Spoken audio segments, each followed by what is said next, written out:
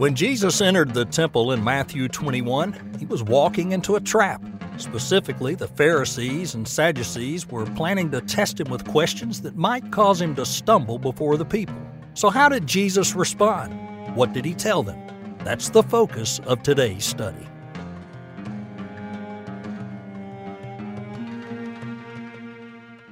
What compels an individual to make a transaction? Well, all good businesses have sort of figured this out, that in order to compel an individual to transact, to make a purchase, there has to be some sort of proposition of value.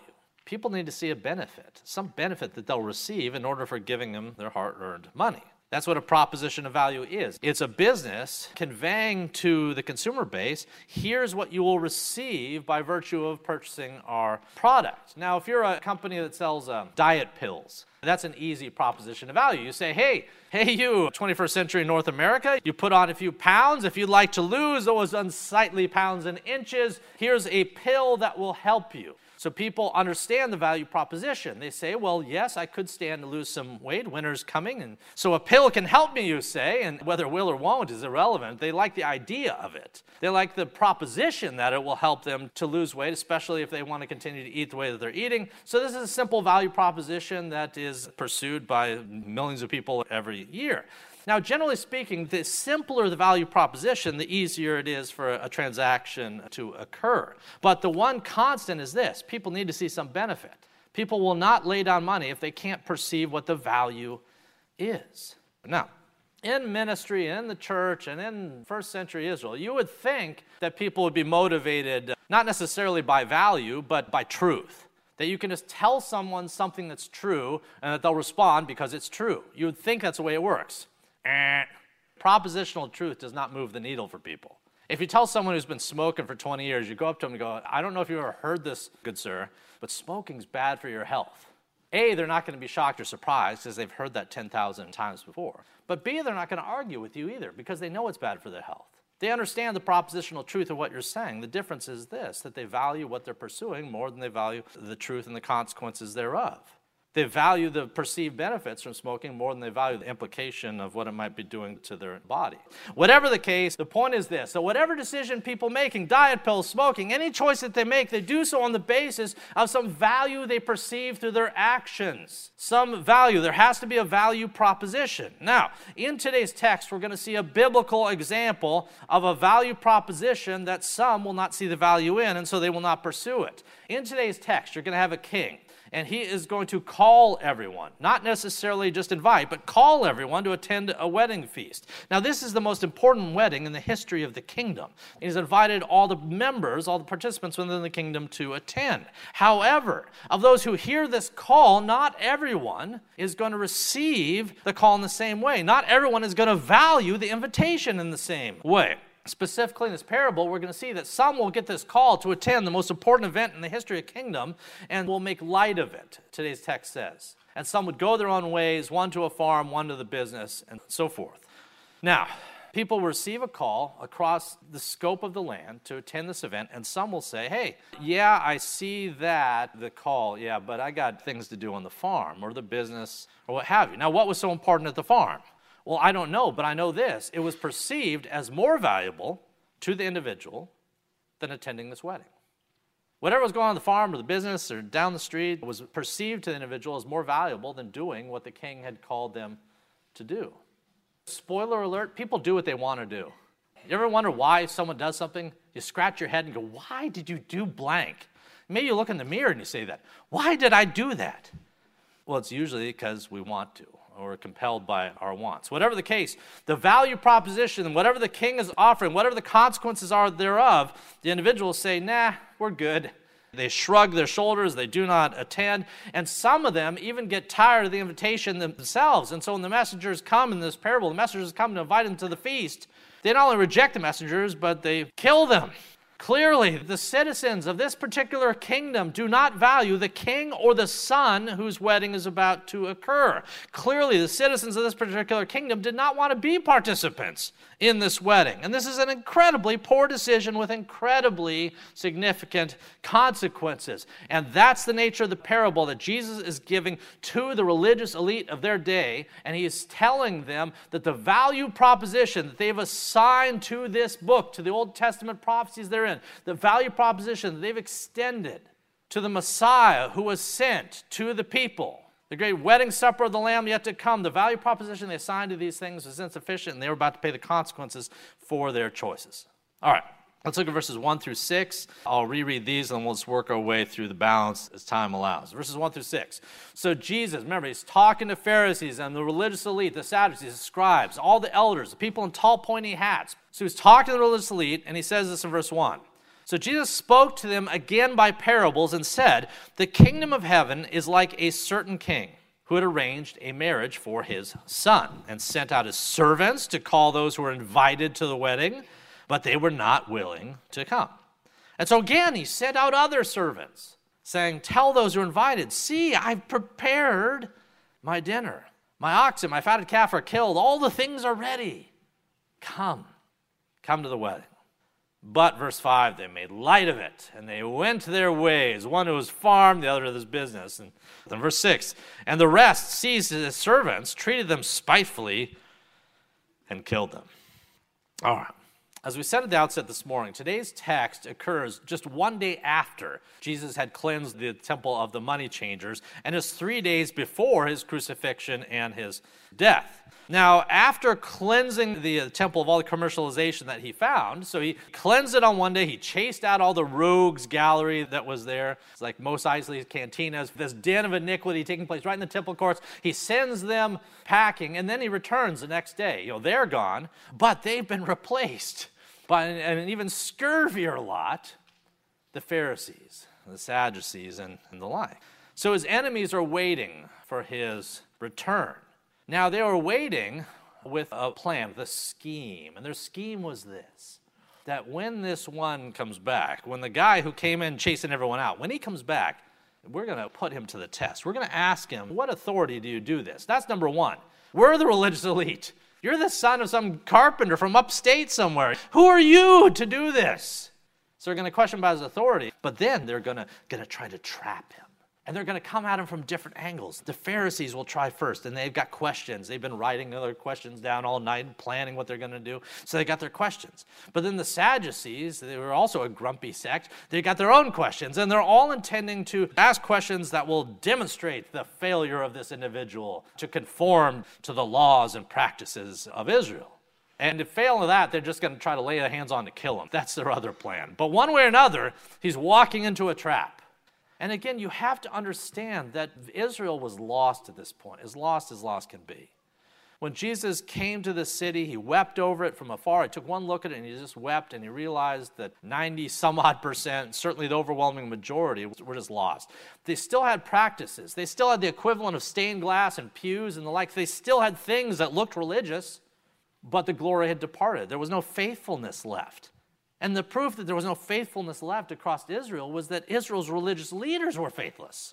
If you want proof that the laymen in Israel had lost the plot, you just had to look at the leaders, the people who had grown up reading the book and been taught this stuff. So the religion of the age was hollow and empty. The people who had claimed to have the faith of Abraham had denied the faith of Abraham by their choices. And because of that, when the one shows up that their own book had told them about for centuries, that their own prophets had told them, remember the servants in this parable? The servants had kept coming and showing up throughout the ages and saying, hey, look ahead, this guy's coming, the Messiah, the one, right? And they would kill the prophets. They were always killing prophets. The blood of the prophets is one of the great stories of the Old Testament. So they kept killing the prophets, even as the prophets explained that the Messiah would one day come. Well, when he finally showed up, the Messiah showed up in the person of Jesus Christ. He shows up and he fulfilled all that the prophets had said to a T. He did all the things they said he was going to do. But remember what we've said in the past. When he showed up, they were so lost, so far gone, so faithless that they didn't recognize him when he was standing in front of them. The people that culturally had expected a Messiah to show up across the history of their existence, didn't realize it when they were looking in the eyeball. That's how far gone they were. Now, part of the problem was that when he showed up, they had developed a series of expectations about who he would be and what he would do. If you're a Pharisee, you thought he'd be a Pharisee. You thought Jesus would show up and have the same rigidity and hard-heartedness and sternness and all the grumpy things that they had. They expected another Pharisee to show up. But instead, you have a guy who loves lost people, who sits with tax collectors and sinners. And they go, do you see who he's dining with? This is not the one we're looking for. These are not the droids. This is not the one. This is not the guy that we've been anticipating all this time. This can't be the Messiah. This can't be the one. They had a level of expectation of who he would be and what he would do, and this one wasn't fulfilling it. Furthermore, this one was not dealing with Rome at all, and that's what they really wanted, a Messiah.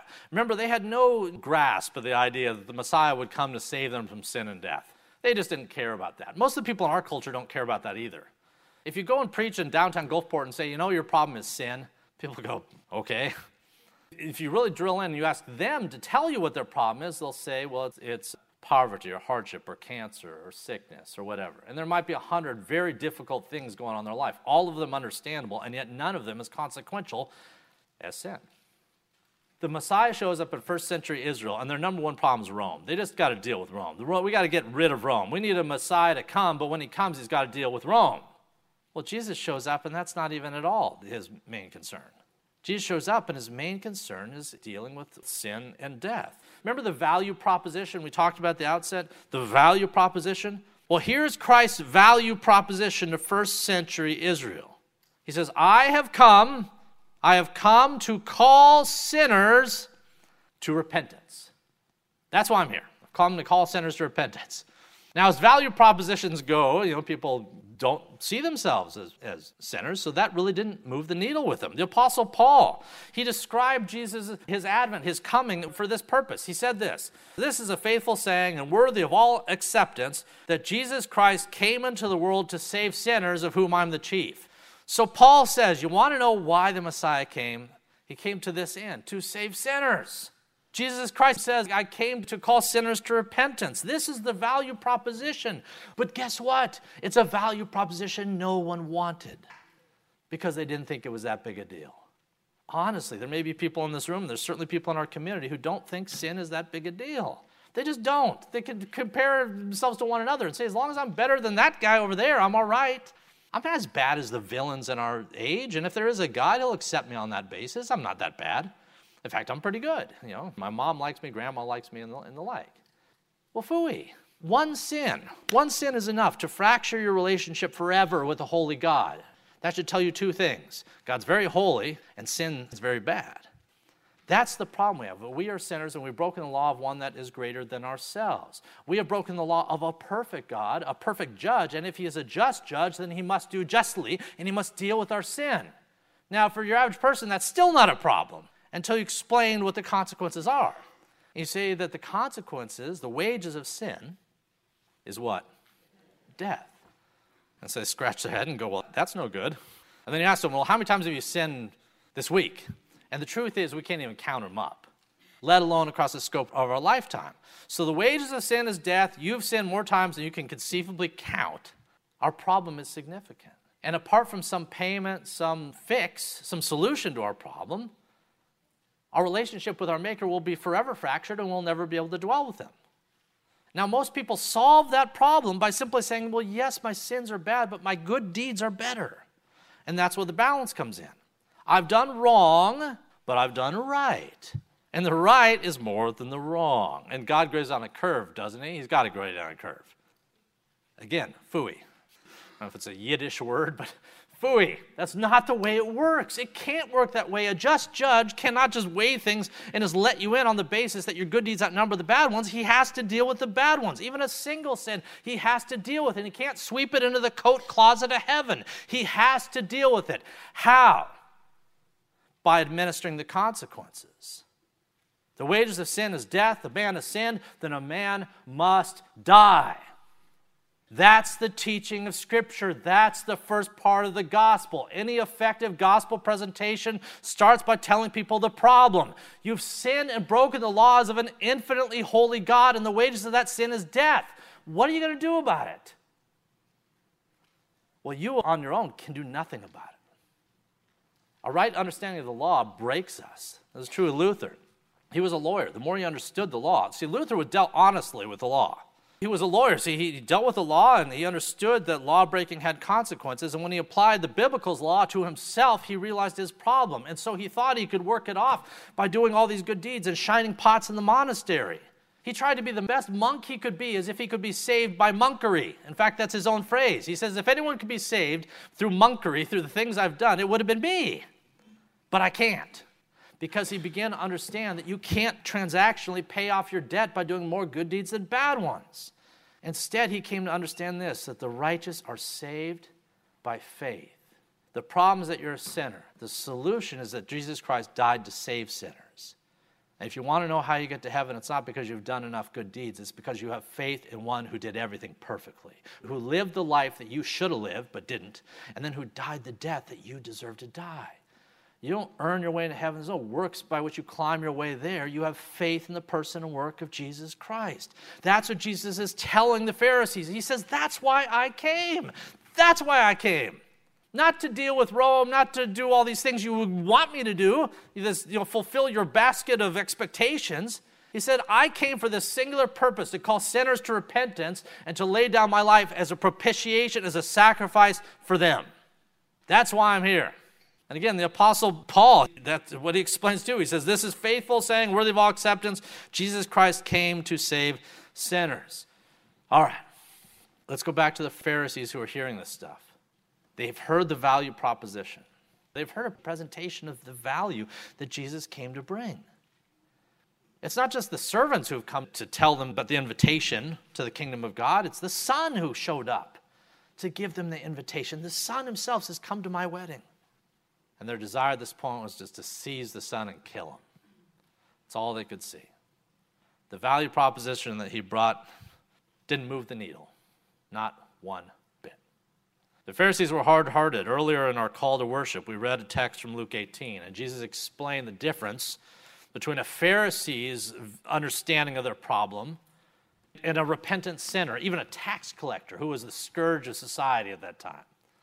The difference between the false piety of a Pharisee and the true, sincere repentance of even a tax collector. In Luke 18, he says this, 2 guys go up to the temple to pray. One's a Pharisee, the other's a tax collector. The Pharisee stands up in the temple and prays thus, God, I thank you that I am not like the other men. I'm not like the extortioners, the unjust, the adulterers, or even this tax collector. Thank you, God, I'm not like all these bozos, all these clowns who've really done bad. Thank you, I'm not like them. I fast twice a week. I give tithes of all that I possess. So, that's a Pharisee. He goes into the temple, and he immediately says, I've done good deeds, oh God. I give to tithe. I do all this good stuff. Just thank you. I'm not like the people who really sin. Oh, thank God I'm not like them. So the pride that comes with that, there's no repentance in that at all. That's just pride and expectation that, God, you love me because I'm so lovable. Meanwhile, we see in Luke 18 that the tax collector, the guy that the other Pharisee had just run down, the tax collector stands afar off. Luke 18 says he would not even raise his head to heaven. He wouldn't even bother to look up because he knew he was totally unworthy. He would not raise his eyes to heaven, but rather he beat his breast. In Jewish society, this was a sign of great guilt. He beat his breast saying, God, be merciful to me, a sinner. And Luke 18 goes on to say that one of those two guys is found righteous in the eyes of God. Which one do you think it is? It's not the Pharisee. It's not the Pharisee. Rather, it's this tax collector. See, the Pharisees who were standing there in the temple courts, they didn't see themselves as God saw them. They didn't see themselves as guilty. And honestly, that's the problem in our culture as well. Most people don't see themselves as guilty. I can go all day long and read the law, and they'll say, yeah, I think I did such and such wrong. I've thought things I shouldn't think or whatnot, but they diminish that as if that's nothing. One sin One sin was enough to cast the entire universe into chaos. You've sinned more times than you can count. In some ways less egregious, in some ways more egregious. But you've done more things wrong, probably, than you've done right, if you're being honest about yourself and if you take every thought into consideration. With that said, what's your hope? To stand there before God on the day you stand before Him in His holy temple and to say, God, thank God I'm not like that other lot of rabble down there. Thank God I didn't do all that they'd done. If you think you're going to stand before God on the day to come on the basis of your self-righteousness, like the Pharisees stood before Jesus Christ in the temple and thought that they were sufficient in God's eyes on the basis of their righteousness, then there's another pastor who puts it this way: on that day, if you try that, you will melt before His fiery nostrils like a wax figurine in front of a blast furnace. That's the future that awaits the Pharisee or those who have a Pharisaical mindset. Rather, we approach God with humility, repentance. God, have mercy upon me, a sinner. In the temple courts, this was what Jesus was seeing. Overwhelmingly, those that were there were Pharisees, either by nature of their vocation or just their heart. But that was their mindset. And their forebears, their Pharisaical forebears, had been killing prophets for centuries, killing people who came in and told them the same sort of thing. Here's the problem, here's the solution. Killing them. 3 days after this parable was given, they would kill the one who gave it. They would kill not just the servants of the king, but the son. And the consequences for this would be so dire. I hope you're with us next week as we're going to talk about this as we get into the Olivet Discourse. With that said, let's see how the king responds, verses 7 through 10. Now, when the king heard about this, he was furious, and he sent out his armies, and he destroyed the murderers, and he burnt up their city. Then he said to his servants, the wedding is ready, but those who were invited were not worthy. Therefore, go into the highways, and as many as you find, invite to the wedding. So the servants went out in the highways, and they gathered together all whom they found, both bad and good, and the wedding hall was filled with guests. You know, one of the Israelites in years past, in centuries past, that had killed God's prophets was an evil king. Believe it or not, Israel had some evil kings back in the day, and one of them was a guy named Ahab. Now, Ahab and his wife Jezebel, both terrible people, terrible names. Ahab and Jezebel, they'd been killing prophets left and right. It was like a pastime for them. Well, in 2 Kings 9, God sent a message to Ahab about what was going to go down by virtue of them killing the servants, killing the prophets. In 2 Kings 9, we read this: Thus saith the Lord God of Israel to his servants at the time, you shall strike down the house of Ahab your master, that I may avenge the blood of my servants the prophets, and the blood of all the servants of the Lord. God in his time repays. Vengeance is mine, I'll repay. Well, in time, he does that. In verse 7 of today's text, we see this in this parable. The king hears about what's gone down, the rejection that his people, even his own son, has faced, and he said, vengeance is coming. And that's not a trite thing, dear heavens. If we're honest about ourselves and honest about this book, we understand that the consequences of standing before a holy God when you're caked in sin, and worse yet, when you rejected and murdered his son, oh my goodness.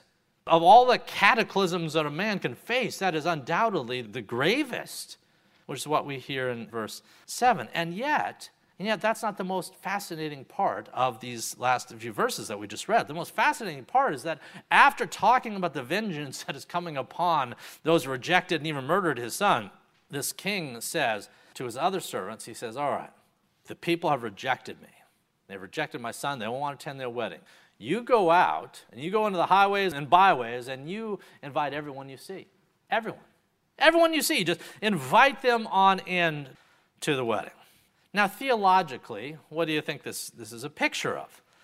Well, theologically, that is a picture of the invitation that God would extend to the Gentile nations upon the rejection of Israel to his son. In other words, after Israel rejected, murdered his son with the complicity and execution of the Romans, God says, after you have done this, then the invitation is going to be extended to still others outside. The invitation is going to be extended to what we call the Gentiles, to be engrafted into the kingdom. All right, let's see what he says then in the second half of this parable, verses 11 through 14. So when the king came in, so he comes in and he sees all the guests that have now been invited in. So the king comes in to see the guests, verse 11, but he saw a man there who did not have a wedding garment. And so he said to him, "Friend, how come you got in here without a wedding garment?" And the man was speechless. Then the king said to the servants, Bind him hand and feet, take him away, cast him into outer darkness. There will be weeping and gnashing of teeth, for many are called, but few are chosen." Do you have any idea how many people expect to get to heaven? It's virtually everybody. I'm assuming you have any belief at all in some eternal future. Assuming you have any belief of any kind and any stripe and any definition of there being a heaven, almost everyone on our globe today thinks they'll get there.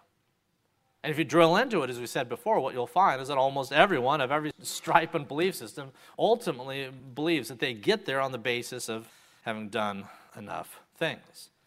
They think, all right, heaven, when I get there, the reason why I get there and the reason I'm presentable is because of the things that I've done. If self-righteousness was like a robe, people say, I'm clad in the right robe.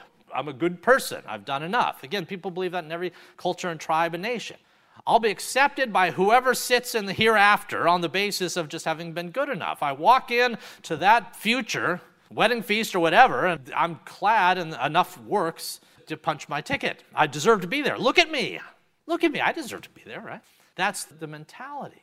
But just picture this. Picture someone trying, on the day of judgment, standing before God, and they take the robe of their self-righteousness and they wear it and so forth, and they stand before God amongst all the others, all the other people that are there, and then, hope no one notices. I mean, my robe's a little smudgy. I got some stains on it and the like. People have the idea you can stand before God with a robe of your own self-righteousness as caked with layers and layers and layers of sin as it is. And in this parable, God says, no. You try to come in a wedding garment, so to speak, to the marriage supper of the Lamb of God, caked in your own sins, and you think you're going to make it in? Nope, not going to happen. Throughout Scripture, we regularly see that righteousness that you need, the garments you need, is the white robe of Christ's righteousness, which is a reference Paul makes elsewhere. The white robe of Christ's righteousness. If you're going to stand before God, it's not going to be caked in your own works. Your own works are only enough to condemn you, not to save you. Rather, you're clad in the righteousness of Jesus Christ to the degree that when he looks down upon you, he sees the righteousness of his Son, and that's why you may remain. And those who attempt to stand before him on the basis of things they did, like the Pharisees, they won't make it. In fact, it's not just that they won't make it, but these wedding crashers will be bound, so to speak, and cast out into outer darkness where there will be weeping and gnashing of teeth. This is a picture clearly of hell. Whatever hell is like, it involves that. A removal from the presence of God and his saints, cast into darkness, a pit, however that is, whatever that looks like, cast there, and you don't want to be there due to the weeping and the gnashing of teeth. It is a place not to go, and it's a place that the Pharisees were going with the speed of a bullet. That's what Jesus warns them about what's about to go down. All right, let's look at verses 15 and 22. The Pharisees, they've heard all this. They're angry, and so they plot. Verse 15, then the Pharisees went away and plotted how they might entangle Jesus in his talk. They didn't like anything they heard, so they figured, how can we entangle him? And they sent to him their disciples with the Herodians, saying, Teacher, we know that you're true, and you teach the way of God in truth, and you don't care about anyone, nor regard the person of men. So they butter him up a little bit here. And here's the question. Here's the theological shiv they try to send between his ribs. They say this, verse 17, Tell us, therefore, you smart Jesus, you. Tell us, therefore, what do you think? Is it lawful to pay taxes to Caesar or not? Now this, of all the gotcha questions, remember they had been up all night working this out? Of all the gotcha questions, this was the big one. Tell us, teacher, is it lawful to pay taxes or not? But verse 18, Jesus perceives their wickedness and says, Why do you test me, you hypocrites? Show me. You got a coin? Show me the tax money. So they brought him a denarius. Verse 20, and he said to them, This denarius, whose image and inscription is this? And they said to him, It's Caesar's. And so he looks at it and says this. All right, so this is Caesar on the coin. We'll render unto Caesar the things that are Caesar's, and unto God the things that are God's. Now, evidently, in verse 21, when they heard these words, they marveled, and they went on their way. They tried to trap Jesus. There's an unwinnable situation. This is Kobayashi Maru, an unwinnable situation they had tried to establish for Jesus, and he passes it just like that, and they marvel, and they head on their path. They took their best shot, And Jesus responds in a way they didn't expect. They tried to trap him because on the one hand, if Jesus had said it's lawful to pay taxes to Rome, then the Jews would hate him. And if he said, no, it's not lawful to pay taxes to Rome, then the Romans might have imprisoned him. But he answers in an authentic way, which turned aside their ability to trap him. Now, they gave their best shot, but they weren't the only ones that were going to take one last shot at him. There's one other group, and we'll look at it with our last verses here this morning. It's another group called the Sadducees. So in verse 23 through 33, the Sadducees, that same day, are going to try to trap him. Verse 23, that same day, the Sadducees, who say there's no resurrection, came to him and asked him, saying, Teacher, Moses said that if a man dies having no children, his brother shall marry his wife and raise up offspring for his brother. Now there were with us 7 brothers. The first died. The first died after he had married, and having no offspring, he left his wife to his brother. Likewise, so did the second and the third, even all the way to the 7th. They all had this gal as a spouse. Verse 27, finally the woman died also. Therefore, so here's the question. In the resurrection, whose wife will she be? Of the 7 brothers, whose wife will she be? For they all had her. Verse 29, Jesus answered and said, You are mistaken, not knowing the Scriptures nor the power of God. For in the resurrection they neither marry nor are given in marriage, but rather they're like the angels of God in heaven. But concerning the resurrection of the dead, have you not read which was spoken of you by God, saying, I'm the God of Abraham, the God of Isaac, the God of Jacob. God is not the God of the dead, but of the living. And when the multitudes heard this, they were astonished at his teaching. All right, so verse 23, this is the Sadducees that are approaching him. Now, how did the Sadducees differ from the Pharisees? Well, 2 main differences. Number one, the Sadducees didn't believe in anything real spiritual. The Pharisees at least believed in an afterlife. The Sadducees, no. In fact, they didn't believe in anything spiritual. There was no angels and demons and things like that, and there was no resurrection. The Sadducees were really a political party. They weren't really a religious party. They were more of a political party. So they don't believe in a resurrection, which is part one of what's ironic about their question, because they asked Jesus about the resurrection. Now, the second part of their question was that the question itself was flawed. You see, when we refer to marriage here on earth, we have this expectation that it carries over in the same way there, which it doesn't, which is what Jesus said. Now, this is not to say that husbands and wives have no future together. Of course they do. Of course we'll have reunions with the spouses that we've lost. If you've lost a spouse, you will embrace this loved one again. However, the covenantal nature of the relationship you entered into here in a fallen estate does not carry over point to point there. Now, Jesus, he just leaves that with them, but he doesn't expand on that too much because he wants to get to the real heart of the issue. And the real heart of the issue was not marriage, it was the issue of resurrection. You see, the Sadducees and Pharisees both placed value in God's word in the Torah, but the Sadducees denied a resurrection. The same people that denied this resurrection failed to notice something in their study of Scripture. When God talked about himself, he said, I am the God of Abraham, Isaac, and Jacob. But when he talked about that, he said it in the present tense, not the past. You see, when God said, I'm the God of Abraham, Isaac, and Jacob, he wasn't saying, I was the God of them when they were alive, but now they're dead, and that's it, and that's all. He says, I'm the God now of Abraham, Isaac, and Jacob. How can he say that? They're still alive. They're gathered around the throne at the time he spoke these words. The Transfiguration. Remember we talked about this a few chapters ago, and Moses and Elijah show up on the Mount of Transfiguration. The Old Testament saints are still alive. So you see this, Jesus says, you guys haven't read the Scriptures because God said in the past, I am the God, present tense, right now, of Abraham, Isaac, and Jacob. You who deny resurrection don't accept even the basic principles of Moses, who you revere. You don't understand Scripture. All right, I'm going to have to leave that last point there, but I'll say this. Just like the Pharisees and the Sadducees and the priests and the scribes, they all like to take their shots at Jesus. Throughout his 3.5 years of ministry, all these groups, ironically, the religious leadership of Israel, took their best shot at Christ. And at each turn, they were rejected. In our own day, there's institutions, media, academics, political entities as well that take their best shot at what we believe, take their best shot at Christianity. They critique its premises, they disagree with its contents, but it's still here. 2,000 years after Jesus himself, it's still here. It hasn't gone anywhere. Truth has this effect. It shines a light that you cannot smother with a blanket of lies. The culture around us tries to throttle and smother that which has been given to the saints. The Pharisees and Sadducees tried to smother truth when it was standing right in front of them. Just shortly thereafter, Nero would do the same. The Gnostics would do the same, but none of them succeeded.